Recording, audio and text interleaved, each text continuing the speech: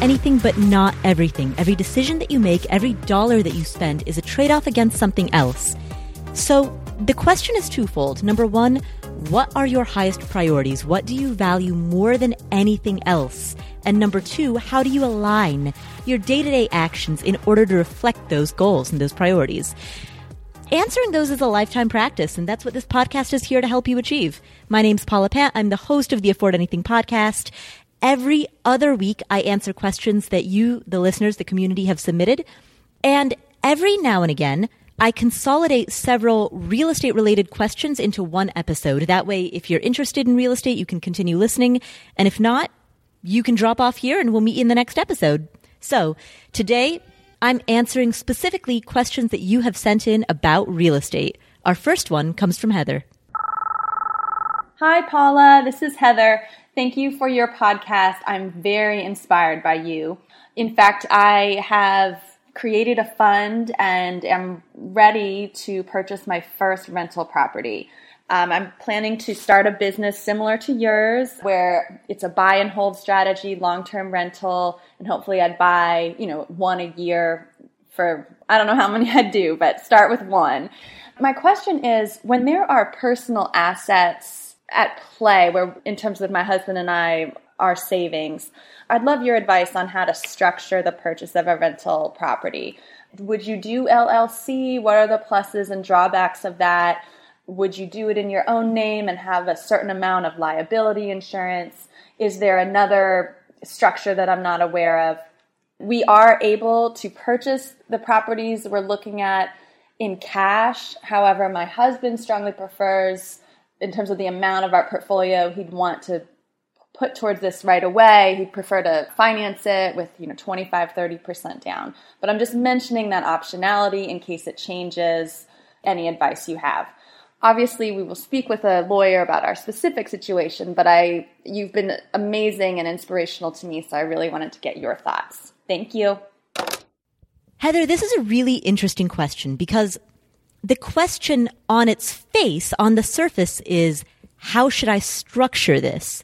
But if you zoom out, the broader question that I think you're actually asking is, how can I minimize liability? And here's what I mean by that. So your specific question is, all right, so how do I structure this? Do I put them in an LLC? Do I hold them in my own name? So the reason that I say, hey, let's zoom out is, what's the goal of asking why you're structuring it? The goal is you want to figure out how to minimize liability, right? So let's start there. Let's look at the menu of options that could potentially reduce liability. And that menu of options include holding properties in an LLC could potentially reduce liability. Having a large umbrella liability policy could do so.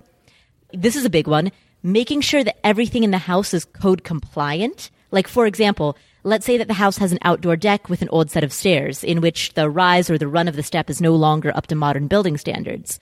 If someone falls down those stairs, they could come after you for having shoddy stairs that aren't compliant with municipal building codes. So making sure that everything in the house is code compliant, that could minimize liability as well. Another thing that could minimize liability is using only licensed, bonded, and insured contractors, so that if you do have to defend any of the work that's been done on the house, you can point to the fact that you used a legitimate contractor rather than just some guy on Craigslist. So I realize I sound like I'm veering off topic right now, but the point that I'm trying to make is that I just named 4 different options that could potentially allow you to reduce liability. So an LLC is one. The large umbrella liability insurance policy is another. Making sure that your property is code compliant is a third. And using licensed, bonded, and insured contractors is a fourth. Those are 4 ways to reduce liability. And so the question really becomes, if your goal is to minimize liability, the question becomes, what are the pros and cons of each option?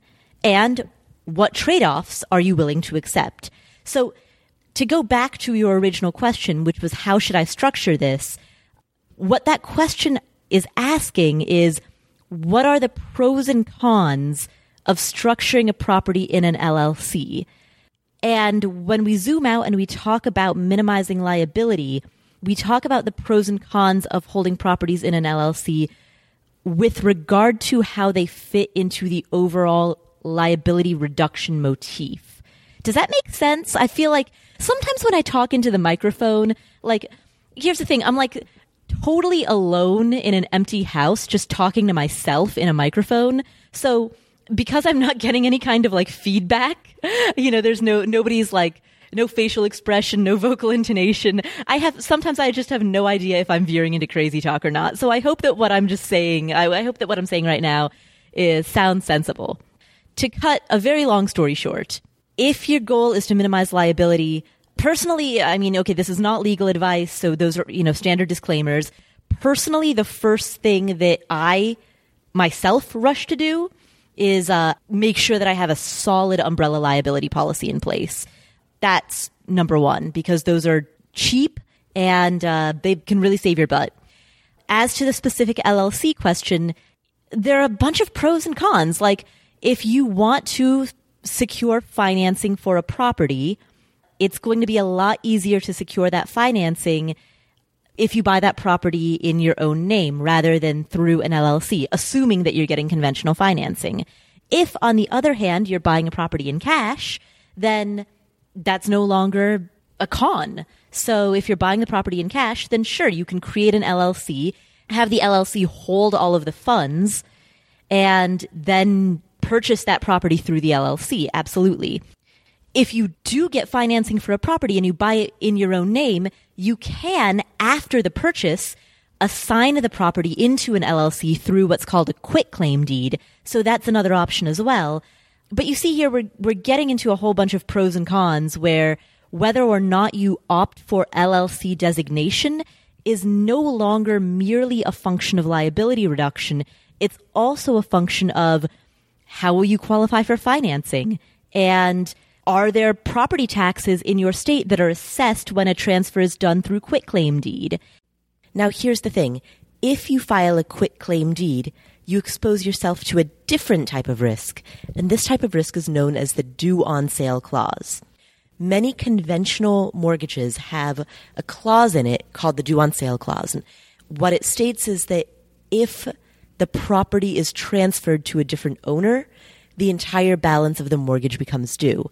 And what that means is that technically, if you were to transfer the ownership of the property from your own name into the name of your LLC, then according to the way that many mortgages are written, and of course your mortgage may vary, that event might trigger the due on sale clause, which means that the bank or the lender would have the ability to call the entire mortgage note whenever they want.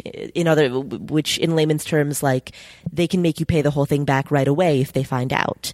Now, that being said, there are many investors who are just kind of flippant about the due on sale clause because it's rarely enforced. And again, you're comparing pros and cons. You're looking at trade-offs. It's the very kind of heart and soul of Afford Anything, is deciding which is your priority and then figuring out what's more important to you. And in this case, what you're really doing is you're figuring out which type of risk you're more comfortable with. There are many investors who say, you know what, I'm more comfortable putting my properties into an LLC, and I'm willing to risk invoking the due on sale clause in order to do so. Likewise, there are also many investors who feel the opposite, who say, you know what, I don't think that transferring my properties into an LLC will adequately reduce liability enough that the supplemental risk, the due on sale risk, is worth it. And therefore, for that reason, I choose not to quitclaim my properties over. So that's a choice that you've got to make, right? Like, at heart, this is a risk management decision. That's part of the reason why I can't give you a simple answer, because I can't decide your risk tolerance or your risk comfort level for you. I can give you the facts, give you some of the information, basically I can give you a framework, and within that framework, you've really got to decide what trade-offs you're willing to accept. Which type of risk are you more comfortable sitting with? And you know what? This is what makes it hard when somebody leaves a comment on the blog, or when I'm at a conference and somebody very casually says, like, well, do you hold your properties in an LLC? The question that they're asking me is, what do I do personally with my own properties? But the question that they're really trying to ask, the question that I know that they're getting at is, what should they do with theirs? And again, there isn't a simple answer that I can give because it's complicated as you can see. It depends on what type of financing you're getting. It depends on which type of risk you're more comfortable sitting with because, if you do get conventional financing and you have to buy it in your own name, all of a sudden now you have to make a decision that weighs two different types of risks against each other. Those are all things that you would need to consider, and those don't get neatly summarized into the question that I often get at, I'll be at like a cocktail party at a conference and people are like, so do you hold your properties in an LLC? And I'm like, I don't want to mislead them, right? Like I don't want to give them a quick flippant answer, but I know that there's so many more factors to consider than what one random person who's holding a cocktail at a party has done. So, sometimes I'm not sure exactly how to convey that into like a quick cocktail party soundbite. At any rate, I guess what I'm really saying is that when you ask what's the best way to structure a deal, there are multiple factors that you would want to consider, liability reduction being one of them, but not the only one. Yes, in many cases, an LLC can reduce liability, but if that is your primary goal, don't forget to look at other options for that as well. Again, this is not legal advice. This is not insurance advice. This is just some person on the internet speaking into a microphone. So please take this with a grain of salt, take it as you will. But that is the framework that I would use if I were you in determining whether or not you should structure your properties with an LLC. Okay, I'm going to cut myself off there. Thank you so much, Heather, for asking that. And best of luck with everything that you're doing. This dovetails nicely into our next question. Hi, Paula. This is Salome from Cincinnati. I love your show and have been listening to your podcast obsessively. My husband and I are thinking of getting into the rental property gig, but we kind of are dipping our toes into it by trying Airbnb first on a room in our house that we don't use. So my question to you is, would you recommend doing or setting up an LLC first before starting that, or starting one up pretty quickly after getting in that gig? Or what are your thoughts on using or setting up an LLC? Love to hear you and keep up the great work. Thanks. So this is really interesting. This is the LLC question again, but it comes from a slightly different angle because you're renting out an unused room in your own house on Airbnb. And so specifically for the Airbnb portion of what you're doing, here's the framework that I see, right? You don't need financing because we're talking about an existing room in your existing house that you already own. So if you were to set up an LLC, complications like financing, the quitclaim deed, the due on sale clause, the transfer tax, those complications are no longer there. And so the drawbacks are, number one, a minor amount of cost that's associated with registering the LLC and setting it up and maintaining it. And number two, the hassle in terms of paperwork and administration. You'll need to set up a business bank account. You'll need to set up bookkeeping. You need to keep all of the funds separate. Otherwise, of course, the judge could potentially pierce the corporate veil. So you'll want to make sure that you have all of your paperwork and your systems in place so that you can defend that this is a legitimate LLC. So for your Airbnb enterprise, the drawbacks of setting up an LLC are minimal. That said, however, we've explored the cons, and those cons are minimal. That said, I don't know how much benefit you're going to get either. I don't know what those pros are. Again, I personally would certainly prioritize having an umbrella liability insurance plan. In terms of the benefit, if having an LLC for your Airbnb room gives you added protection with minimal drawbacks, then why not? But again, this goes back to what goal are you trying to achieve? What is the purpose of having an LLC? Are you asking this question because you want a structure that will allow these funds to be kept separate from your personal funds? Because if so, then yeah, this is a fantastic solution for that goal. Are you asking this question because you're concerned about liability and you're concerned about getting sued? Because if so, this is one of many, many options that are out there on the table. And again, I have to give the disclaimer, the irony in all of this talk about liability reduction. I've got to give the disclaimer that absolutely none of this is legal advice. Consult with a legal professional before you do anything. This is absolutely not professional advice whatsoever. This is for entertainment value only. So those are all of my various disclaimers. I want to give a shout out to Bluehost. If you're interested in starting your own blog, check out Bluehost. They're a company that offers hosting, which is basically the term for the space on the internet where your blog lives. Absolutely fantastic if you are getting started as a blogger and you need hosting and a domain name. You can learn how to set up a Bluehost account in 5 minutes or less by visiting affordanything.com/startablog, where I've got a full set of detailed instructions, step-by-step guide, including screenshots of every step along the way, plus a YouTube video. Check that out, affordanything.com/startablog. Our next question is about real estate investing clubs. Hi, Paula. Thanks for all the great work you do. I'm really enjoying your podcast and can't wait for your course to come out. As I've been learning about real estate investing, I've come across a couple of real estate investing clubs or memberships where the organization pulls together nationwide services like contractors and property management companies, and they provide those services either free to the user, like, or the investor, and then the service provides a kickback to the organization owner. So it appears to be free for people to use, but it also feels a little too good to be true because they provide a lot of insights and various different, tours where you can go and see new neighborhoods and buy in these neighborhoods and see things on site. It just feels a little bit too good to be true, but maybe I'm being too skeptical. I'm wondering if you can provide any insights on experiences you may have had with these organizations and whether or not you would recommend them or anything to look for in terms of red flags when evaluating a membership like this. Thanks so much for your time. I really appreciate it.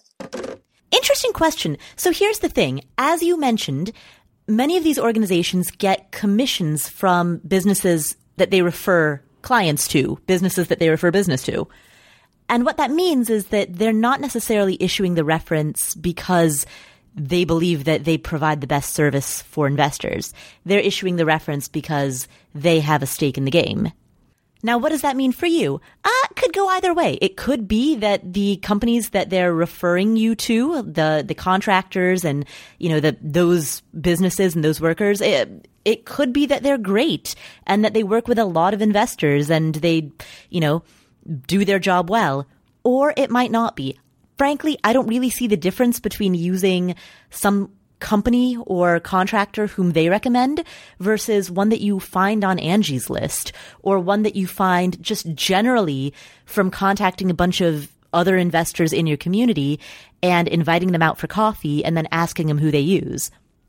Regardless of which way you're going, if you're using Angie's List or word of mouth or reading Yelp reviews or getting those recommendations from clubs and organizations, regardless of what methodology you use to choose whom your third-party vendors and contractors are, it's still ultimately up to you to do your due diligence, to get multiple quotes, to see how well they seem to understand the scope of work, to suss out whether or not the recommendations that they're giving you are the type of recommendations that would be suitable for a buy and hold investor, as opposed to, the recommendations that a contractor would give to a primary homeowner, an owner-occupant.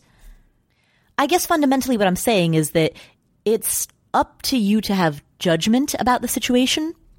And so I'm not sure what you're really getting by joining a real estate investing club. Sure, you get some networking opportunities, right? You get to meet with other investors, wholesalers, but just lots and lots of people who are in the industry, some of whom are smart and knowledgeable and wise, some of whom are like in any industry, you get all kinds. Real estate is no different. So you'll get to network. You'll be exposed to all kinds of people.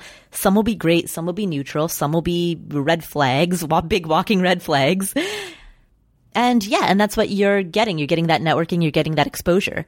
Personally, just if you'd like to know more about me, so my experience of it, there was a group in Atlanta, Georgia called Georgia REIA, the Real Estate Investors Association, REIA.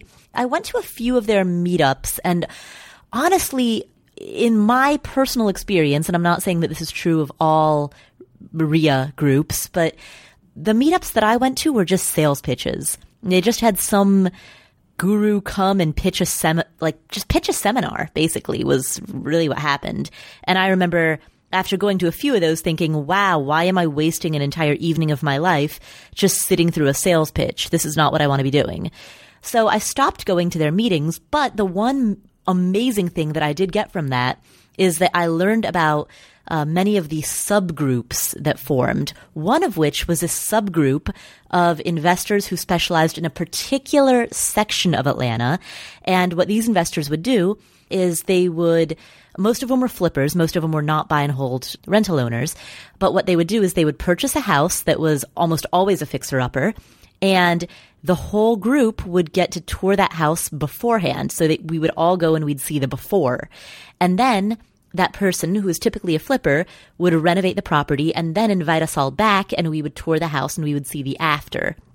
And that was absolutely invaluable because I was learning a lot about how to renovate a property at that time, and getting to see those real life before and after examples, as well as meet the people who were doing that was fantastic. So I guess the point of me telling you that story is that the benefit that I got from going to those organizations, going to a real estate investor club, wasn't the organized meeting itself. It was a almost informal, not exactly informal, but it was a breakout subgroup that came from that where I found the biggest benefit for me. And I guess the broader point that I'm trying to make is that give it a try. Like if if there's an organization out there that you think you might want to join, and this is true regardless of whether we're talking about real estate or any other industry, if there's a group that you think you might want to join, or a conference that you might want to go to, or a class that you might want to take, or whatever, give it a try. And if you like it, then stick with it. And if not, then drop out. Ask for a refund, or move away stick with it if it works for you and don't if it doesn't. But just remember two things. Number one, fire fast. In other words, if it's not working for you, don't waste too much time on it. If you go there and you give it a try and it's just not jiving, move on. And number two, use your judgment, because there are a lot of people who will say a lot of things, and it's up to you to decide whether or not what you're hearing is actually going to push you in the direction that you want to go in. And, that's true of this podcast as well. Don't listen to something just because I said it. Use your judgment. By the way, this is kind of a tangent, but on the topic of using judgment, one thing that I've come to realize is that in almost any situation in which a person is a novice, the biggest risk oftentimes is when you don't know what you don't know. For example, I just bought a camper trailer. Cool, 15-foot single axle. I think they're approximately 1,250 pounds factory weight. I'm totally new to the world of owning a camper, and there's a lot that I need to learn. And I was talking to somebody about this recently, and that person said, well, what do you need to learn? And I started naming specific things. I was like, well, I need to learn how to reverse it. I need to learn how to back it up. I need to learn how to hook up the propane to the stove. I need to learn, I started naming very, very specific actions. But I realized that the reason that I was naming those specific actions wasn't because those particular specific actions were just the pieces of knowledge I was missing. They are, but it's beyond that. It's broader than that. The real knowledge that I'm missing is judgment. I don't know what I don't know. Ultimately, I need to be knowledgeable enough about campers that if I were stuck somewhere in the sand or in the mud and alone, I need to learn how to be able to assess the situation and then deal with it accordingly. That's the level of competence that I ultimately need to get to. And I'm not there yet because I've only owned this camper for about a week and a half now. That's what I mean when I say that I need to develop judgment. It isn't about knowing how a solar panel connects to a camper. I mean, yeah, sure, I need to know that. That's a specific thing. But it's not about that. It's about being able to have a framework in which I can make my own decisions. And so oftentimes on this podcast, when I'm answering questions about LLCs or about, X or Y or Z, sure, I'll answer the specific question. But what I really hope that you're getting from this is beyond just that specific. What I really hope that you're getting from this is an increased ability to assess situations for yourself and develop the judgment to be able to deal with issues as they come up accordingly. And if I can facilitate that in you, then I've done my job. That's far more important than any specific tactic that I could ever hand you. So with that being said, I'm going to end there. I am currently, as of the time that I'm recording this outro, this conclusion, I am at the World Domination Summit in Portland, Oregon. And I've just finished giving a 3-hour-long workshop on how to afford anything, which admittedly is an audacious claim. But, I think the workshop went well despite its title. And I would love to share that with you. So coming up sometime in the next, I don't know when, I don't have a recording of the talk that I gave, but I will go through the slides. I'll put the slides on YouTube and I'm going to record myself talking through that. So that's going to be available at some point in the future, hopefully the near future, because hopefully I'll get my act together. But in the meantime, WDS is great. This is a fantastic conference, so I'm very excited to be here. Back in 2012, I tried to get a ticket to come here. I was a brand new blogger. I tried to get a ticket. It was sold out. And I remember being very upset that I couldn't go. It was a huge disappointment. And now, fast forward 5 years, and this is my first time attending this conference, and I'm here as a presenter. And that, it blows my mind a little bit. Like, if the 2012 version of Paula could see me now, man, she wouldn't believe it. And I'm not saying this to pat myself on the back. Well, I guess I kind of am. But I'm saying this because I do in part feel a little bit of imposter syndrome. Like, wait a minute, I haven't changed. My audience has grown, but I fundamentally am the same person who I was 5 years ago. Hopefully I'm a little bit wiser. Hopefully I'm a little bit more mature. But I think a lot of imposter syndrome comes from this understanding that, like, you haven't changed. It's just that other people's perceptions of you have. And that's something that I've been grappling with while I'm here. So that's one of the reasons that I share that story. And another reason that I share it is to offer some encouragement to anybody out there who is at the beginning of any journey, whether you're a beginner blogger, beginner podcaster, you're a beginner entrepreneur, you're starting a new side hustle. Everybody starts somewhere. And as tempting as it can be to overestimate what we can do in a day, we often underestimate what we can do in a year or in 5 years. So to anyone listening who's at the beginning of a journey, keep at it, because yourself 5 years from now will look back on yourself today and be floored. So thank you all so much for listening. It's been such a pleasure to chat with you via the magic of the internet and the magic of the podcast microphone. If you enjoyed this podcast, please go to your favorite podcast player and leave us a review. Those reviews are super helpful. Tell your friends, subscribe to the podcast, check out our YouTube channel, youtube.com/affordanything, on Twitter @affordanything, facebook.com/affordanything, and Instagram/Paula Pant. My name is Paula Pant, appropriately enough. Thank you so much. Have a great week.